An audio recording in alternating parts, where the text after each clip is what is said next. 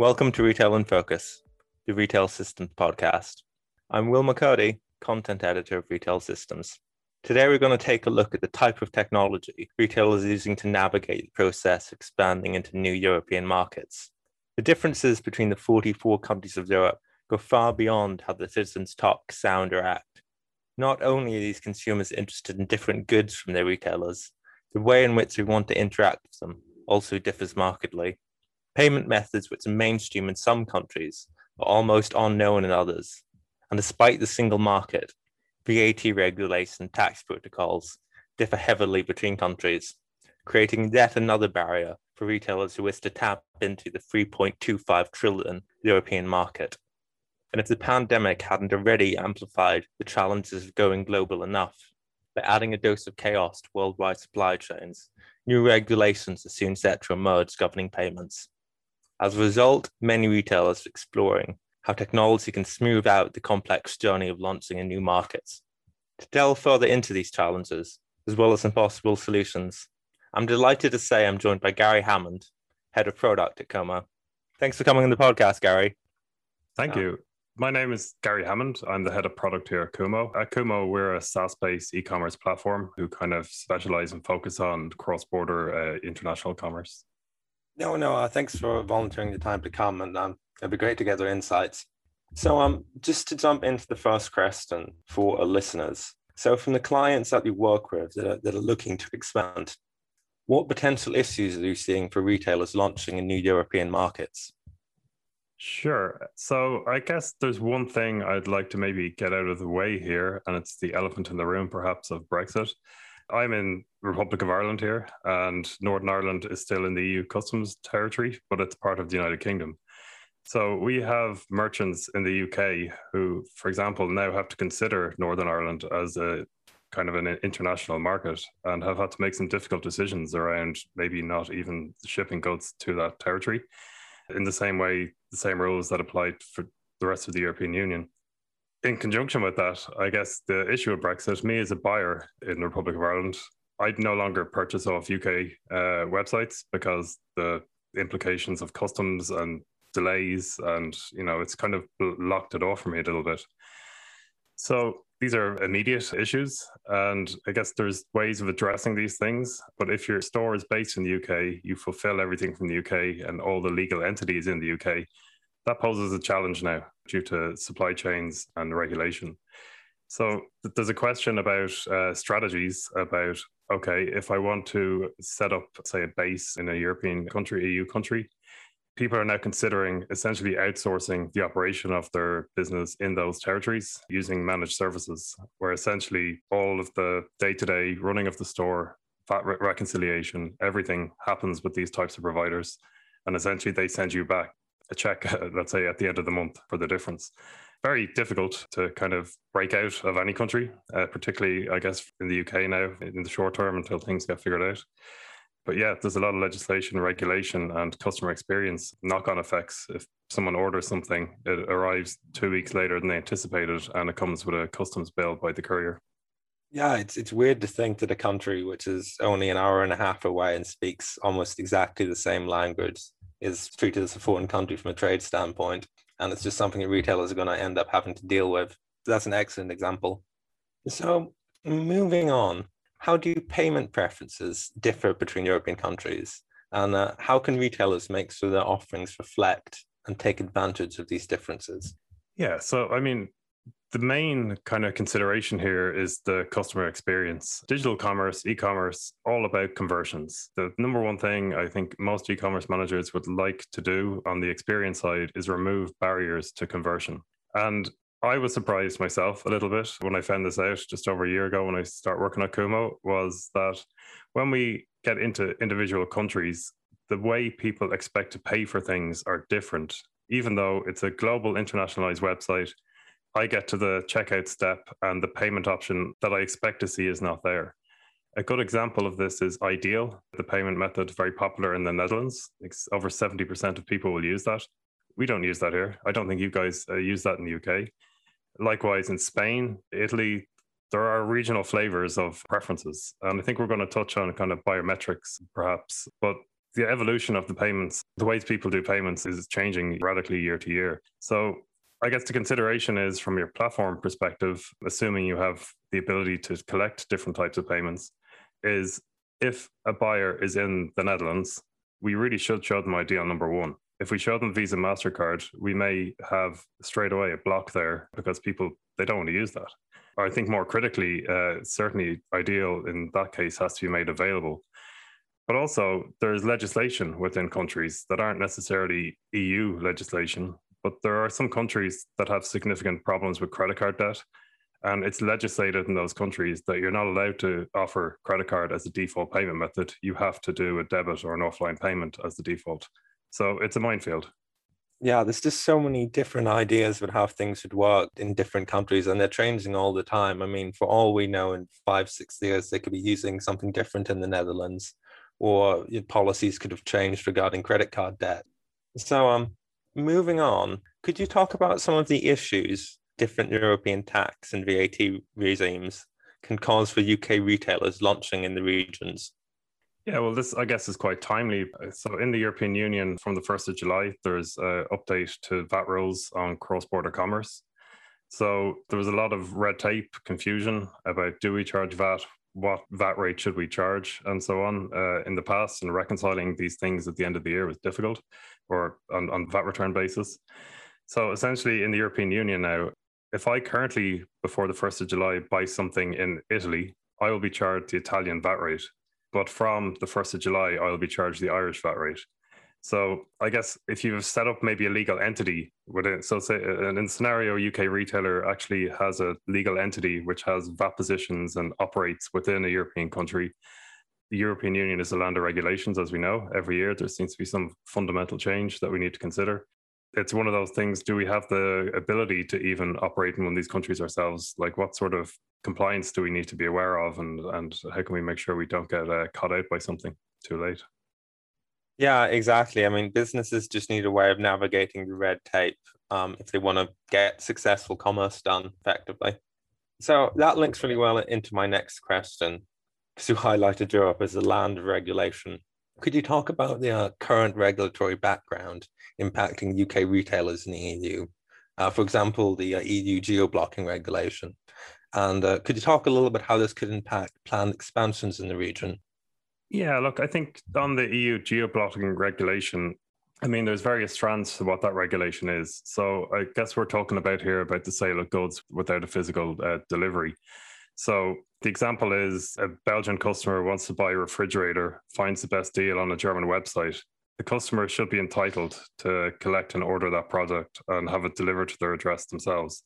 But at the moment, I think, or prevailing thought has been that, okay, even though we're EU, we don't want to sell this product to that country because it's going to cost us too much money to ship it. So I guess where the rules, this may affect the UK, is that the European markets and stores become a lot more competitive. There's a lot more choice.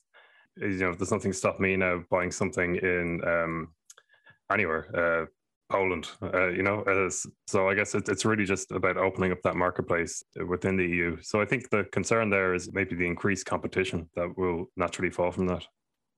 Yeah, it's definitely going to end up shaking things up over the next few years, for the better or worse. So we kind of touched on this earlier, but looking forward, biometrics is set to have an increased influence on the way we pay for goods and services. However, it seems that these different countries in Europe seem to have quite different ideas about how to regulate biometrics. How could these biometrics related issues impact retailers launching in new regions?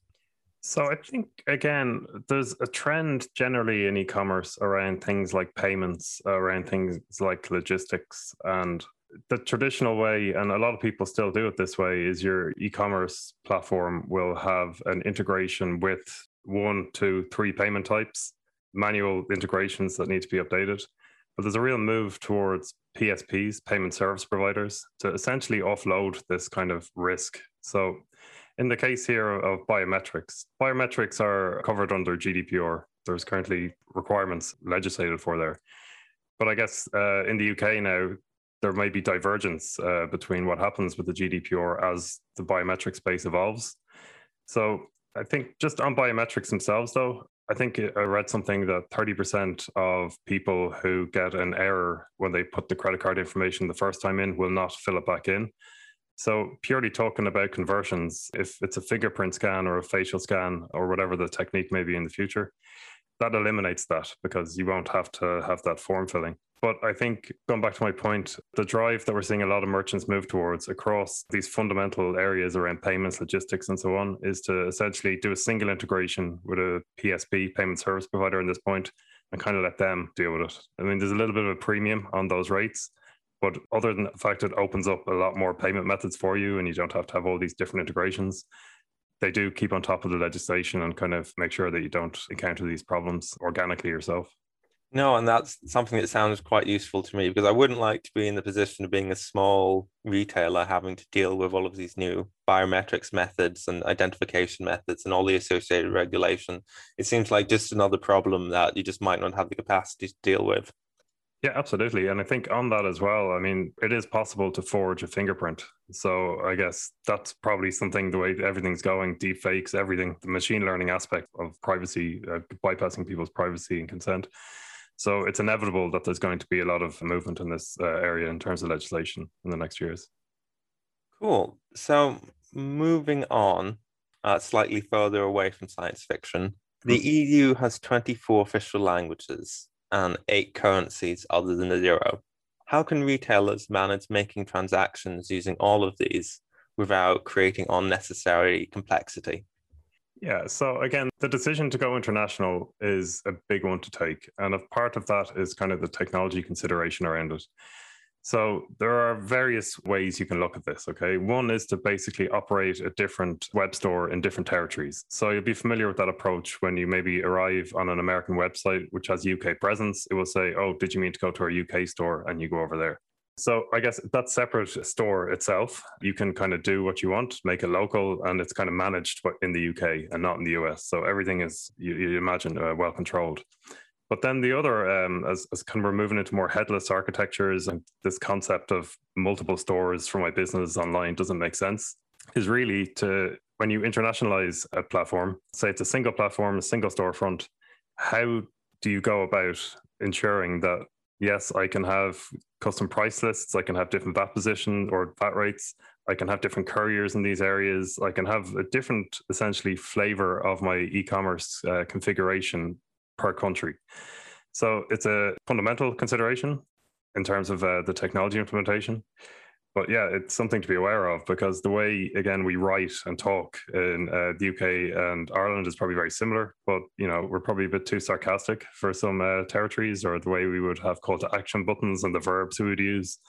Yeah, so, I mean, the content aspect of it is huge. Yeah, communicating between different countries, it goes far beyond just the literal translations, the Google Translate aspect of it. It's something that requires a good bit of thought.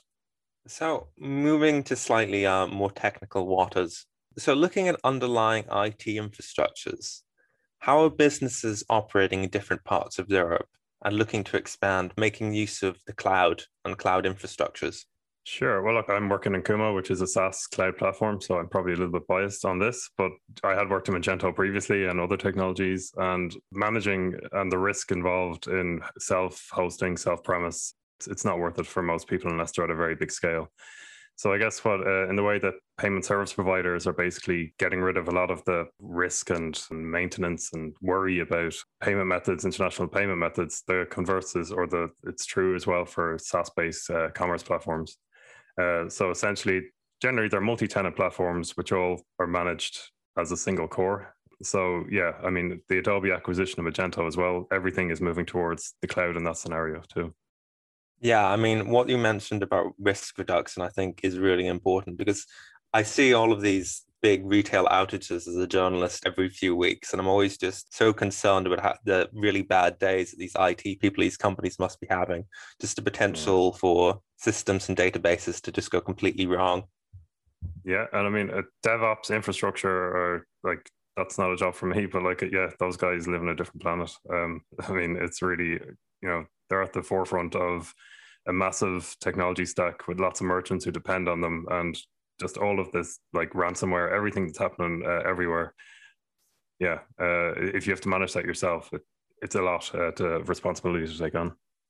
So, as we move towards the end of the podcast, I know we've touched on a lot of these points before, but how do you see the European retail landscape changing over the next 12 months? And what does this mean for UK retailers launching in the region?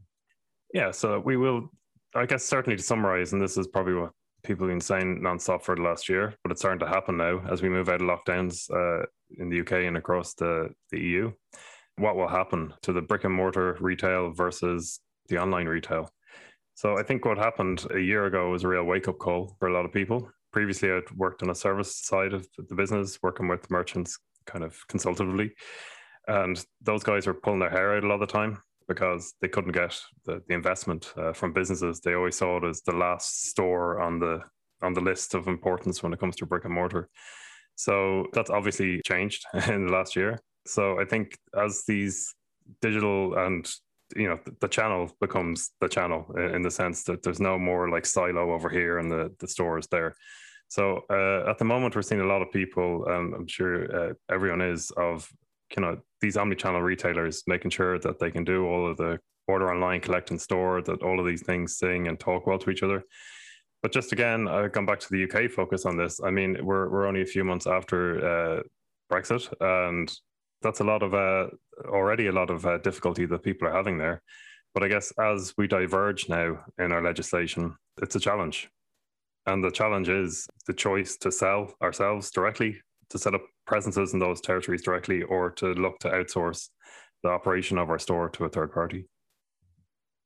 Yeah, it's certainly not an easy time to make these decisions, as there's just so many factors at play.